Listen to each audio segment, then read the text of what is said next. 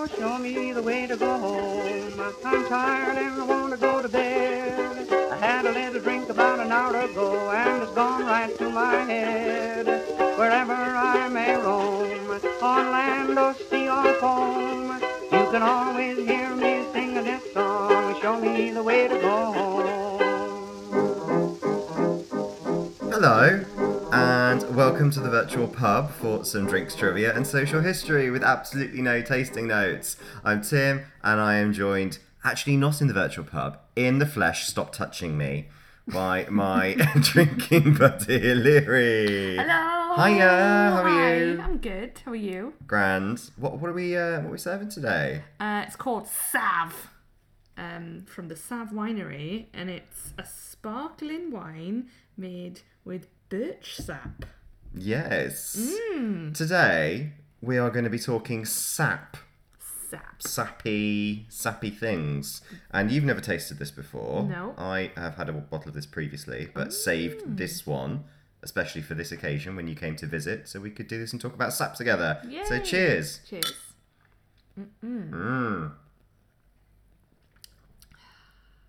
Ooh, that's nice. Yeah. Yeah.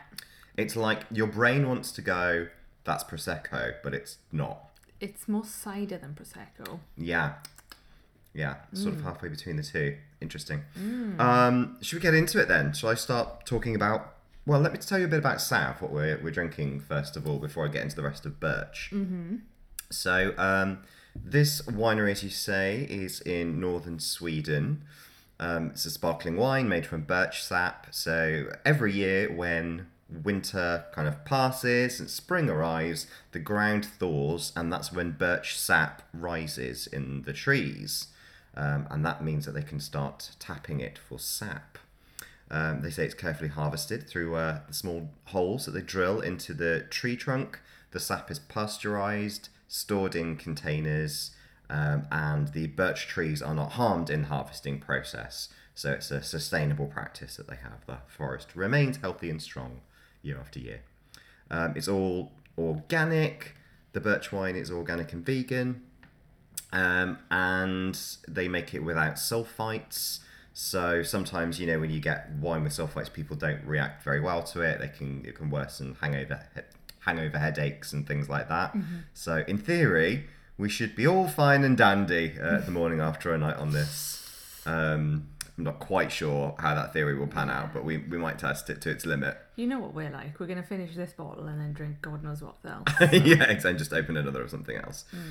They make it with what they call the method suédoise, so a Swedish method, or half and half, if we were Half to and half. talk about it in the Welsh way. Half rice, half chips. Half rice, half chips. So what that means is that before the first fermentation in the tank is finished, they add yeast and sugar and move the birch wine to a bottle for it to become bubbly. In order for that to make sense as to why that's a half and half as opposed to just any other method, I will tell you about the two other methods that it's halfway between. Okay. So one is method traditionnel, and that one's quite labour intensive. The wine undergoes its secondary fermentation inside the bottle, which creates the bubbles. It begins with the addition of what's called a liqueur de tirage, which is really just a wine solution of sugar and yeast, to the bottle that has the wine as a base. And that triggers the secondary fermentation, which makes it all sparkly and lovely. And the yeast cells then, they collect in the neck of the bottle during the riddling process, which is when you kind of turn it as it's doing its secondary fermentation. And then the lees, that's kind of yeasty plug, as it were. Oh, gosh. The lees are disgorged from the bottle, and then it's replaced with a solution of wine and sugar, giving sparkling wine its sweetness. So that's how they do that. That's champagne and high quality sparkling wine is made using that traditional process. The method ancestral is the other one, and that goes back to a region in southwestern France called Limoux in 1531, and it was a method used by monks. And what they did was they bottled the wine partway through its primary fermentation to trap the carbon dioxide inside the bottle. So it has more of a gentle carbonation. So they're not doing that sort of, it's fermented once and then adding stuff and fermenting again. It's just bottled partway through its first fermentation. So wines that are made using that ancestral method are sold as unfiltered, so they can be a bit cloudy with some sediment at the bottom of the bottle. And so what drinkers like to do sometimes, we wouldn't think to shake a sparkling wine, but that is what they do, to kind of put it all together. But I think because it's not quite as fizzy, it doesn't really explode in the same manner. But some people just like to kind of pour it carefully and leave the sediment in the bottle like you would do for some beers, for example. Yeah. And you can recognise if it's a method ancestral because instead of having like the champagne cork, they have a crown cap on the top, so like a beer bottle cap. So that's where you would find that. When they undergo just the primary fermentation in the ancestral method, it means they're slightly lower in alcohol, so usually around 11%. And the alcohol content's lower in that because it doesn't go through the secondary fermentation process to raise the alcohol content. And the wines often have some sweetness as well from the residual sugar that hasn't completely fermented. So it has kind of like this very fruity flavours. So there we go. Method Suédoise is halfway in between that because it doesn't quite finish the first fermentation, but they do also add some yeast and sugar. Other things you could do with birch sap. There is a line of spirits called Freya spirits. So we're still in Sweden.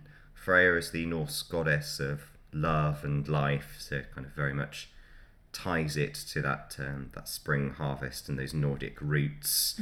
And they make a kind of a straight up birch spirit, and they also make one that is wood smoked, and that has sort of a bit of, they call it sacred smoke, apple for love, birch for fertility, and chestnut for strength.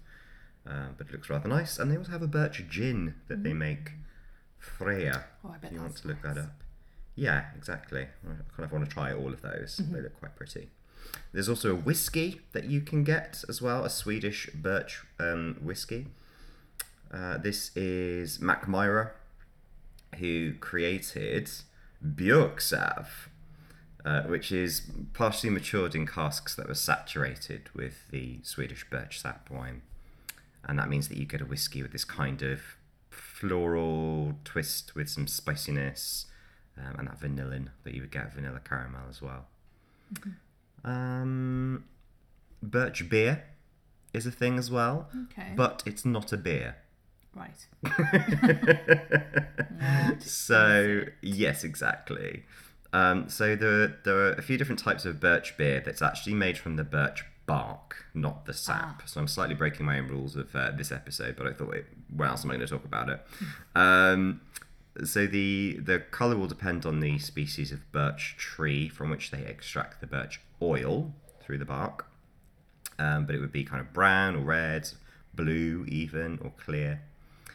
So after the bark is collected, they make it into oil. It's added to a carbonated drink to give it a distinctive flavour, which is really kind of reminiscent of wintergreen, which is a flavour that's more familiar in the US, wintergreen, but it is kind of like that slightly piney taste, sappy taste, really. So it's more like it's kind of more like a root beer type of thing as opposed to an alcoholic beer. Okay. Carbonated drink flavoured with wintergreen birch. However, alcoholic birch beer, in which the birch sap is fermented, has been known from the 17th century. There is a recipe I found from 1676. If you want to make your own, because it's not particularly available, then you can follow these instructions. Pray tell. To every gallon whereof, add a pound of refined sugar and boil it about a quarter or half an hour. Then set it to cool and add a very little yeast to it.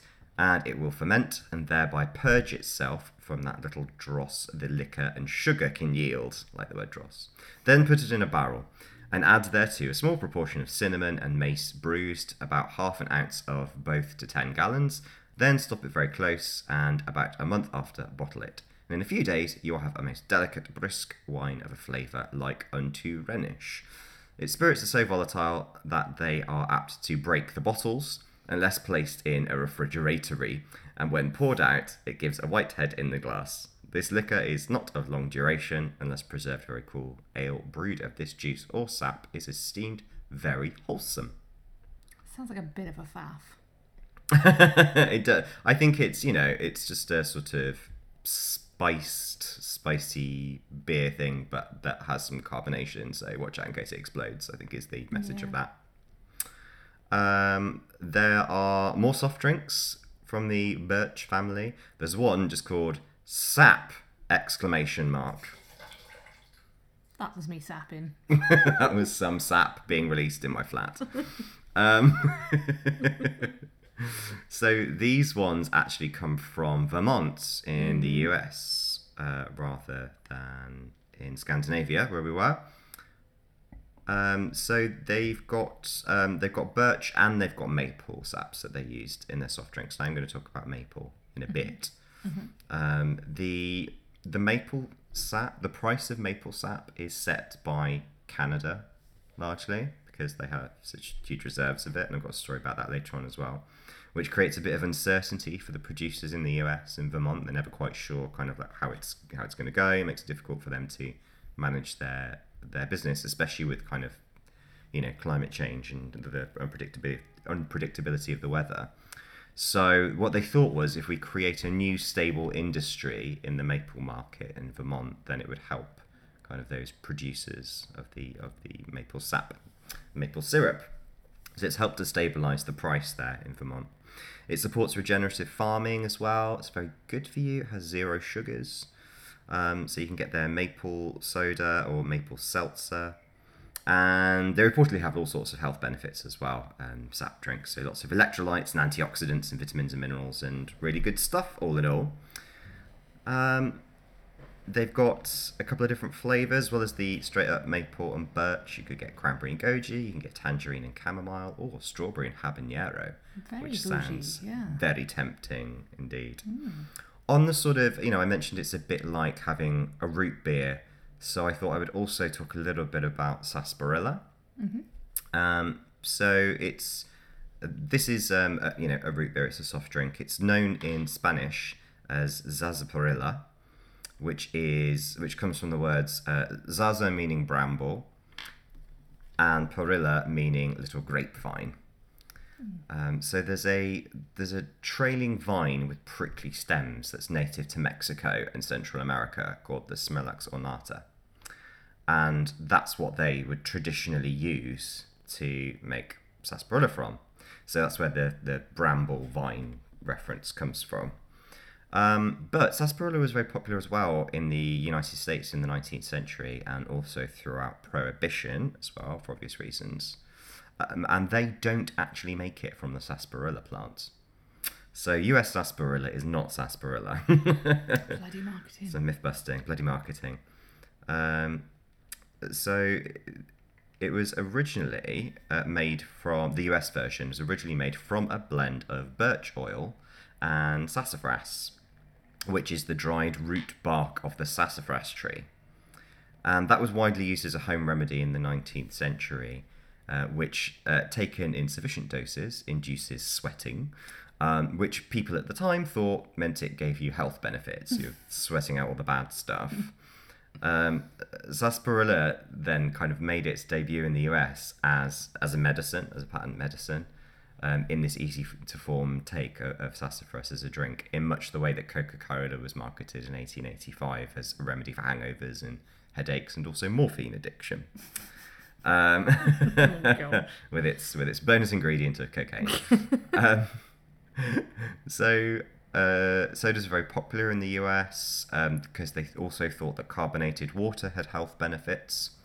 But in 1960, the FDA banned the use of sassafras oil in foodstuffs after they found evidence that it's actually carcinogenic. The main constituent saffrol is carcinogenic, so they banned the use of that. You actually do get saffrol as well in nutmeg and mace and cinnamon, anise, black pepper, sweet basil, but it's in such a low concentration that it is safe, but not quite so much in the sassafras. So there you go. I didn't know that about sarsaparilla, that they are completely different drinks with different histories in US and Mexico, and that the US version was originally made from birch. I wonder if people who buy it regularly and drink it know that. No. No. Whoops. I would hazard a guess at no. Nope. Johnson bonus birch facts. I love a bonus birch fact. Okay. So the Ornus birch is the national tree of Sweden. Mm-hmm. Birch sap is a traditional drink in Northern Europe, as I've demonstrated by what they're producing, but also in Russia and Northern China. The sap is bottled and sold commercially, and it can be used to make birch syrup, which is used in the same way as maple syrup on pancakes and waffles and things like that. But we tend not to have that in this country because we've got sweeter tastes, so go for the maple one, I suppose. Birches have there are different species of the birch, so you could get the silver birch, otherwise known as Betula pendula, Wow. Yeah. which I thought you would enjoy. Betula So- pendula. Picked that one out specifically, and the next one I also think you'd enjoy is the downy birch, otherwise known as Betula pubescens, Yeah. for obvious reasons. And those are actually the most common native trees in Scotland as well. So I didn't really see any birch spirits jumping out at me from Scotland, which is surprising given that they have so many and all the other countries that have them do. But maybe I just sort of missed it. Birches are a pioneer species, which means that they can grow on uncolonized land. So they're kind of like one of the first flora species that would really get an ecosystem going, which is pretty great. Pollen grains released by the birch tree are responsible for 15 to 20% of cases of hay fever in the Northern Hemisphere. They are prime hay fever territory, of which I am one of those people, actually. Snap.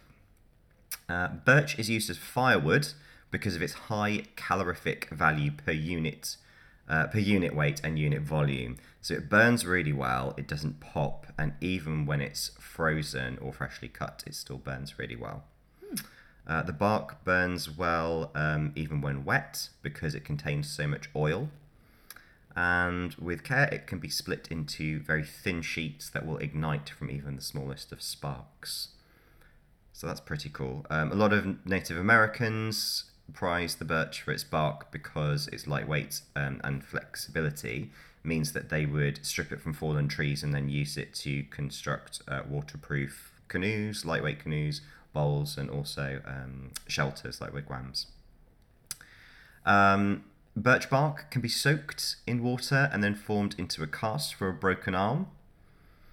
And birch bark has been used as paper for centuries as well. So the oldest dated birch bark manuscripts are the Gandharan Buddhist texts from approximately the 1st century CE, which originated in Afghanistan.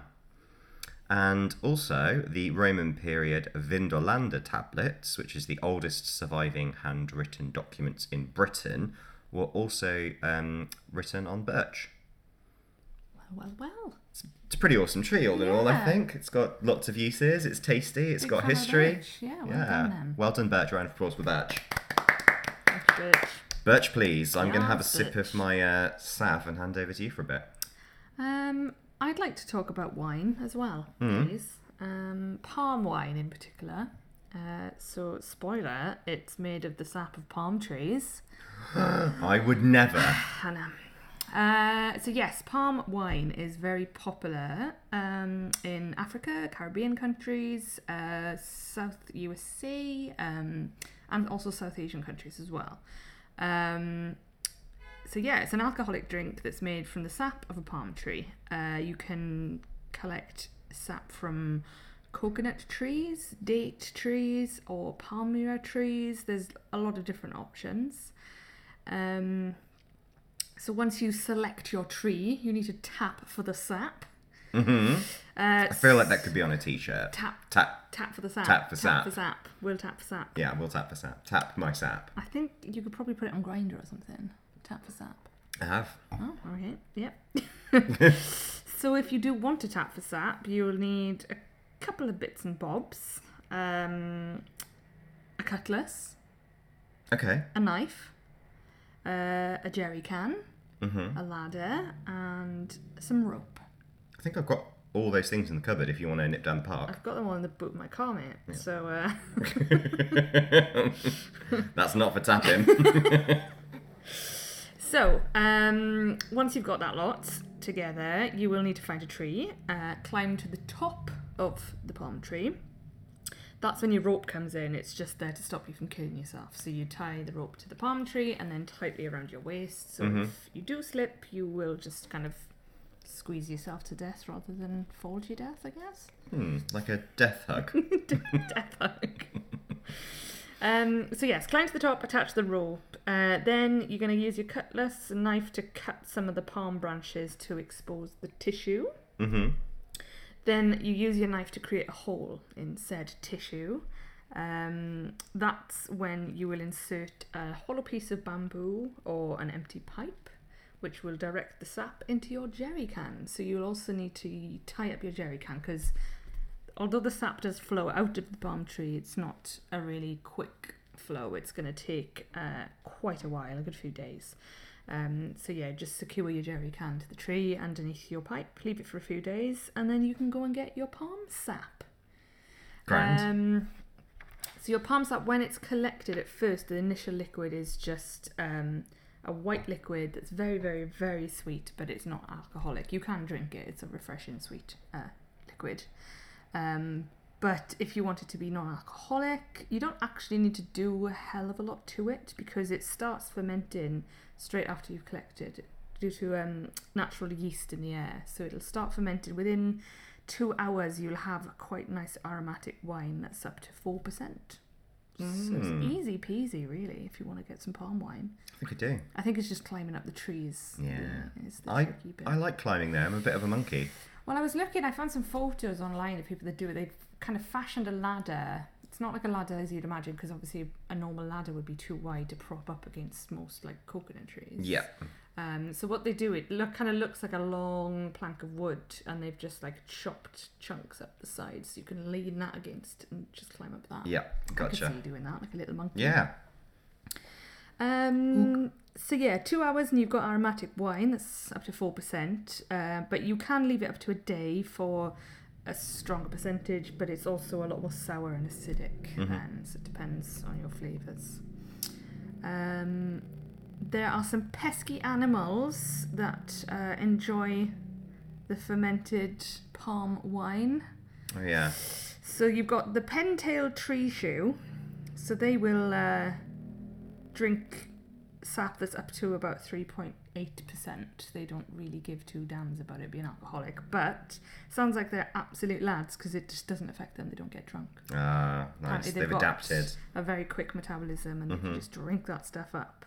But bats, in particular, megabats, they're very naughty. They tend to find the containers collecting the sap that's been there for a few days and is fermented already, and they will drink up the sap and then also wee in the buckets. Oh no. Yeah.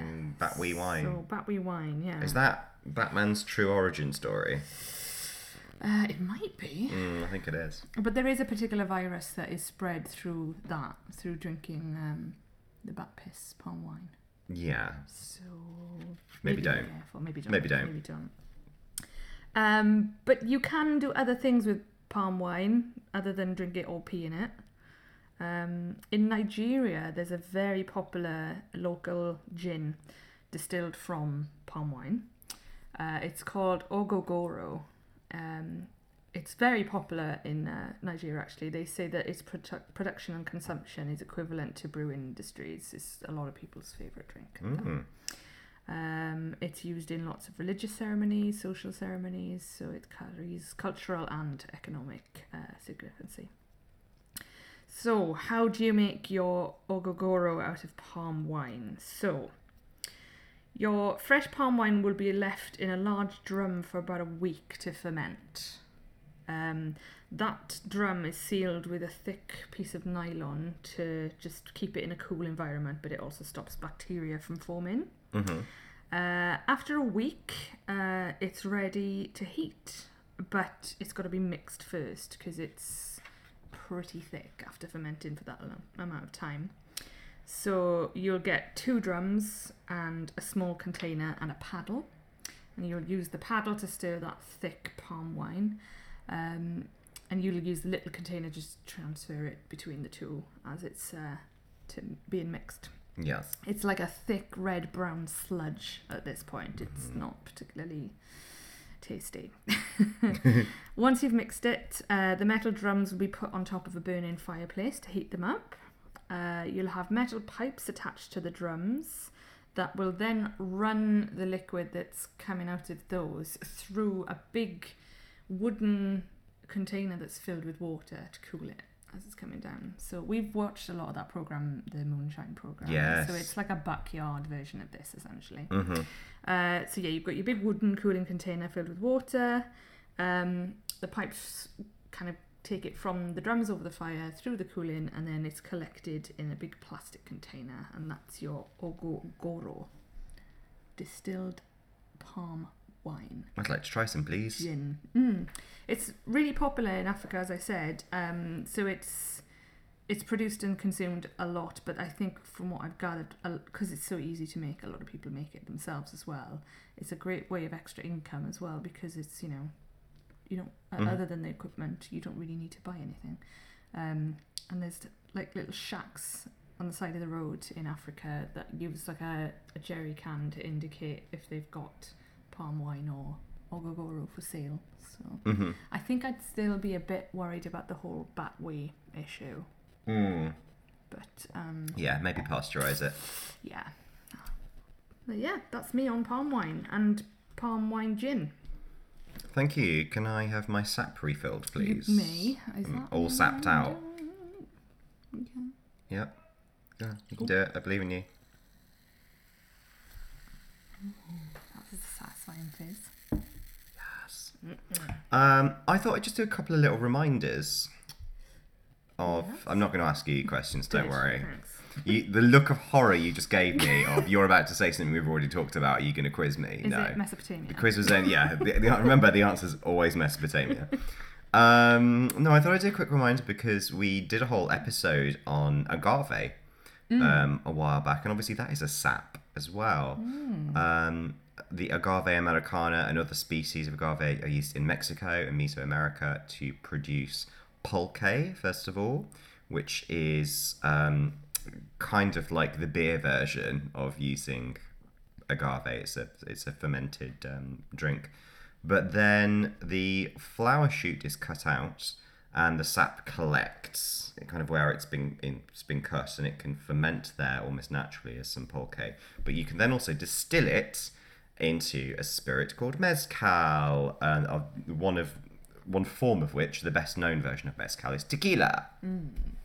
So I thought I'd do a reminder that we have talked extensively about agave before, so I won't do it again here. But if you're a massive sap fan and you felt like we were slighting the agave by not talking about it, just go back and listen to that episode. Yes. The other thing that I thought was sort of adjacent that we might want a reminder of is mastic or mastica, which is a liqueur seasoned with mastic with a slightly pine or cedar-like flavour, gathered from the mastic tree, which is a small evergreen tree native to the Mediterranean region. And I think we might have mentioned versions of this a couple of times, certainly when we've been talking about Greece, because mastic has been harvested for at least 2,500 years since Greek antiquity. And the first mention of actual mastic tears, because they look like little tears, was by Hippocrates. And Hippocrates used mastic for the prevention of digestive problems, colds, as a breath freshener. And Roman emperors used to use mastic along with honey and pepper and egg in the spiced wine Conditum Paradoxum, which means surprise spiced wine. Personally, I never want a drink that has the word surprise in it. Yeah. Because it could be bat piss. It could be. It probably is. It might very well be back here, so I would say caution drinking anything that's the word surprise in it. So I wanted to mention that because of the flavours and because it comes from trees, but actually mastic is not a sap, it's a resin. And they are different. So a tree uses sap in two ways. So they either pull sap from the water in the soil and transport it up through its trunk, and then they send it out through the pores in the leaves, which are known as stomata, and that's called the xylem. That's the xylem flow of sap. Or sap flows down off of the leaves towards the roots and any other parts of the tree that need sugars that the tree has synthesized in its leaves during photosynthesis, and that's the phloem. So that's the phloem sap that has all the sugars and kind of nutrients and stuff in. Tree resin, on the other hand, it's thicker, it's tackier, and not in terms of its taste, it's like sticky. It's no tacky taste. And it's darker than tree sap as well. So deciduous trees do not make resin. It's only produced by trees that belong to the Pinacea family, such as pine and fir and cedar. And then resin forms in the outer cells of the trees and where the phloem is.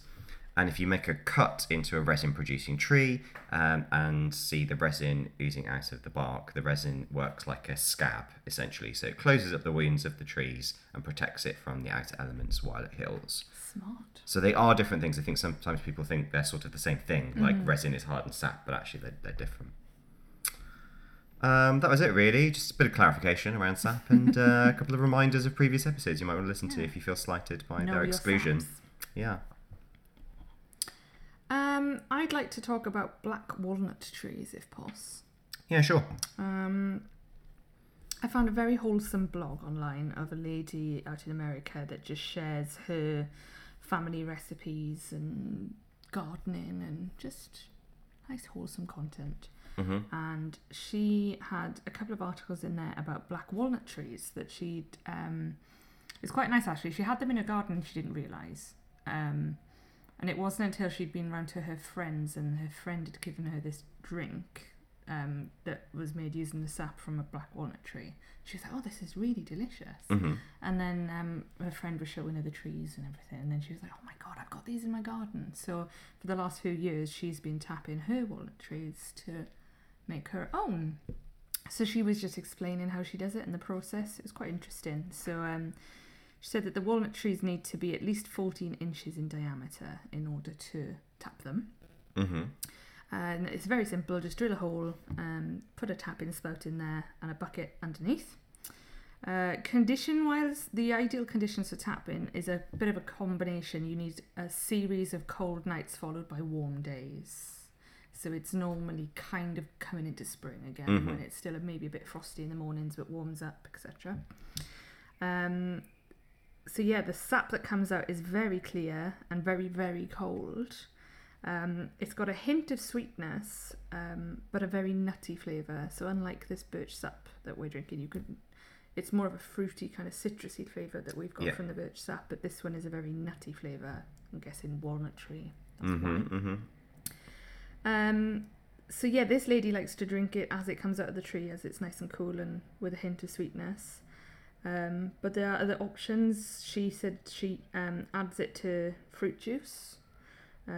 She sometimes puts it in her soda stream and carbonates it and has a carbonated sap drink.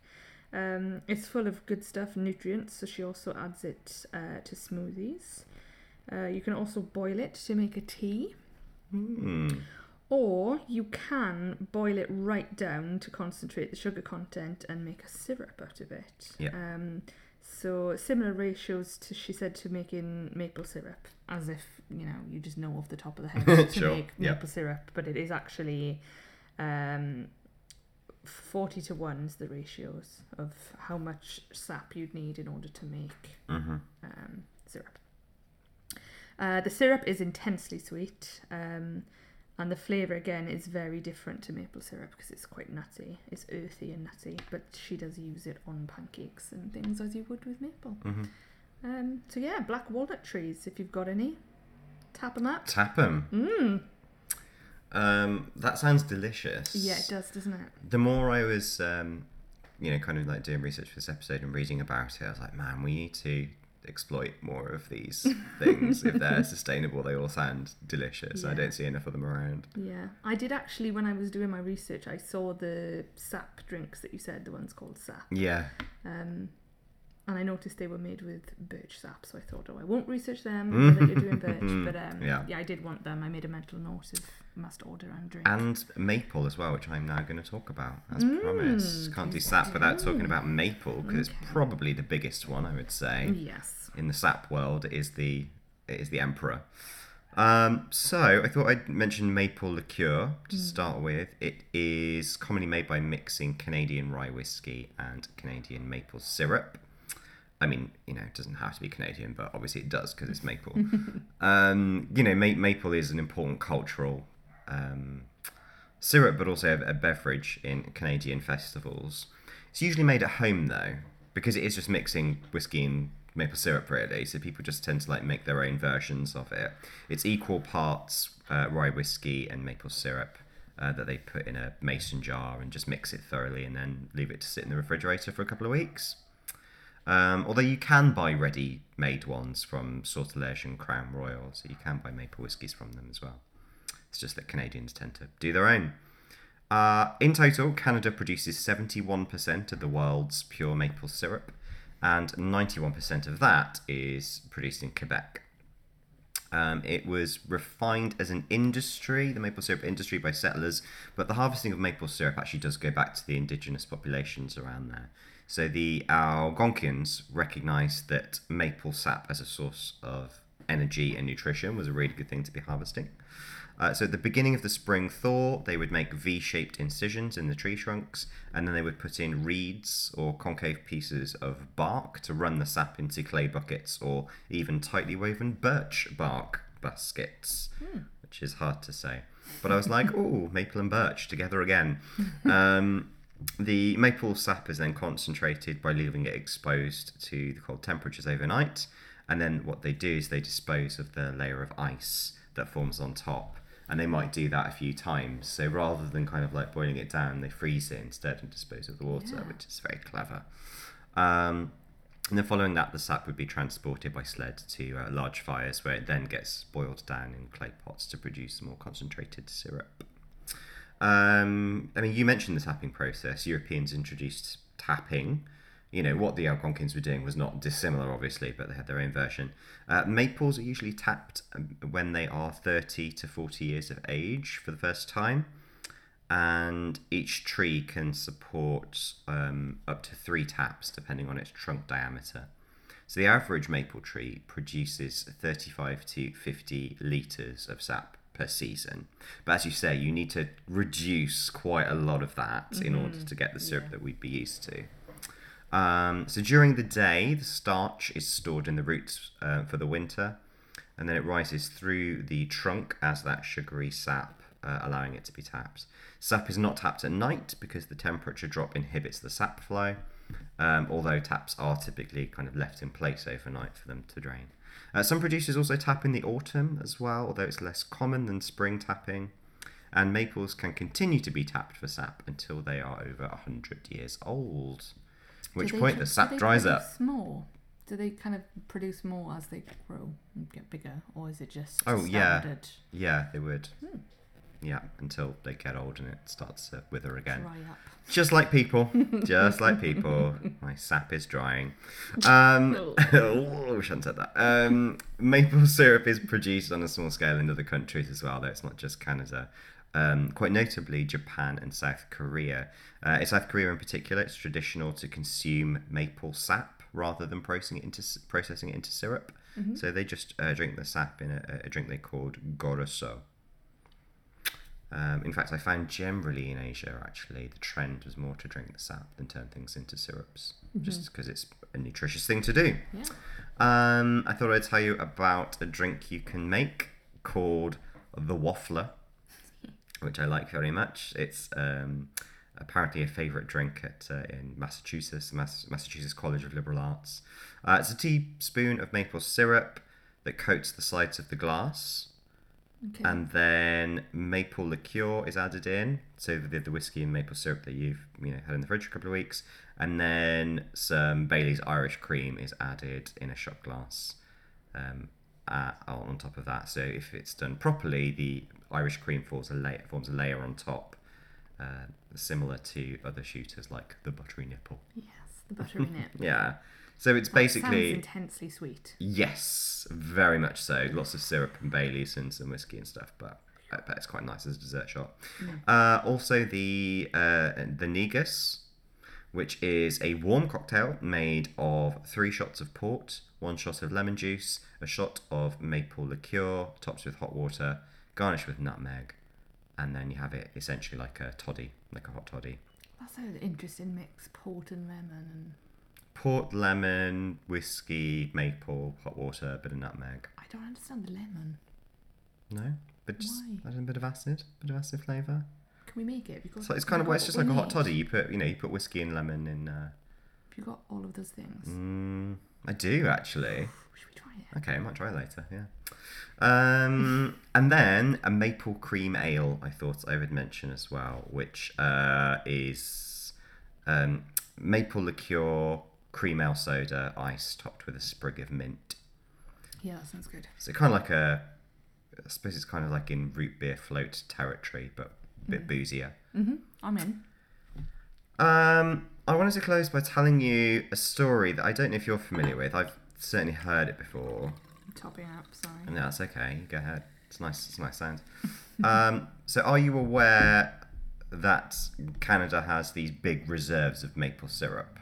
I did not. They have like secret underground facilities where they store enormous amounts of maple syrup, and that's so they can control the market, the market value, in much the way that people do with diamonds or whatever, That's madness. Yeah, it really is, but it's worth a lot of money to them. Imagine swimming in it.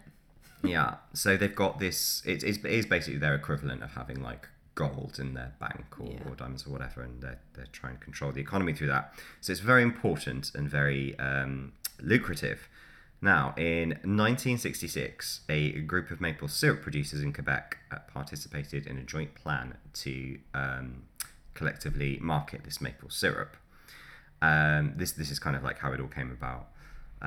So there was this larger agreement across all Quebec, which then became known as the Federation of Quebec Maple Syrup Producers. And I feel like you don't want to mess with them, Absolutely not. You They're would like come. mafia. You might come to a sticky end. No. Oh, sorry, I had to build up to that. So they've got this strategic reserve of maple syrup, known as the International Strategic Reserve, across multiple warehouses in rural Quebec towns.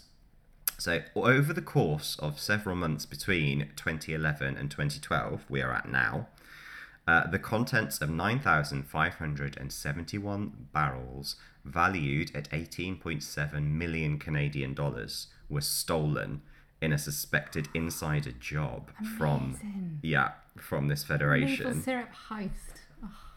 The syrup was stored in unmarked white metal barrels that were only inspected once a year, and the thieves used trucks to transport barrels to a remote sugar shack where they siphoned off the maple syrup and refilled the barrels with water and then returned them to the facility.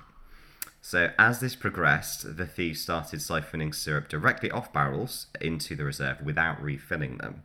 And the stolen syrup was trucked to Vermont, which seems like they've got massive beef with Canada. So the syrup was taken to Vermont and also to the east to New Brunswick, where it was trafficked into smaller batches to reduce suspicion. I was going to say, it's pretty much too hot to handle a massive vat of maple syrup. Yeah. So it was typically sold to legitimate syrup distributors who weren't aware of the origin of it, because they were taken out of Canada, going to other places where it was sold, and then managing to sell it on to other distributors. Smart. It was, to be honest, it's all a very clever plan. Genius. If only they hadn't have gotten lazy with refilling the barrels, I think they could have done more.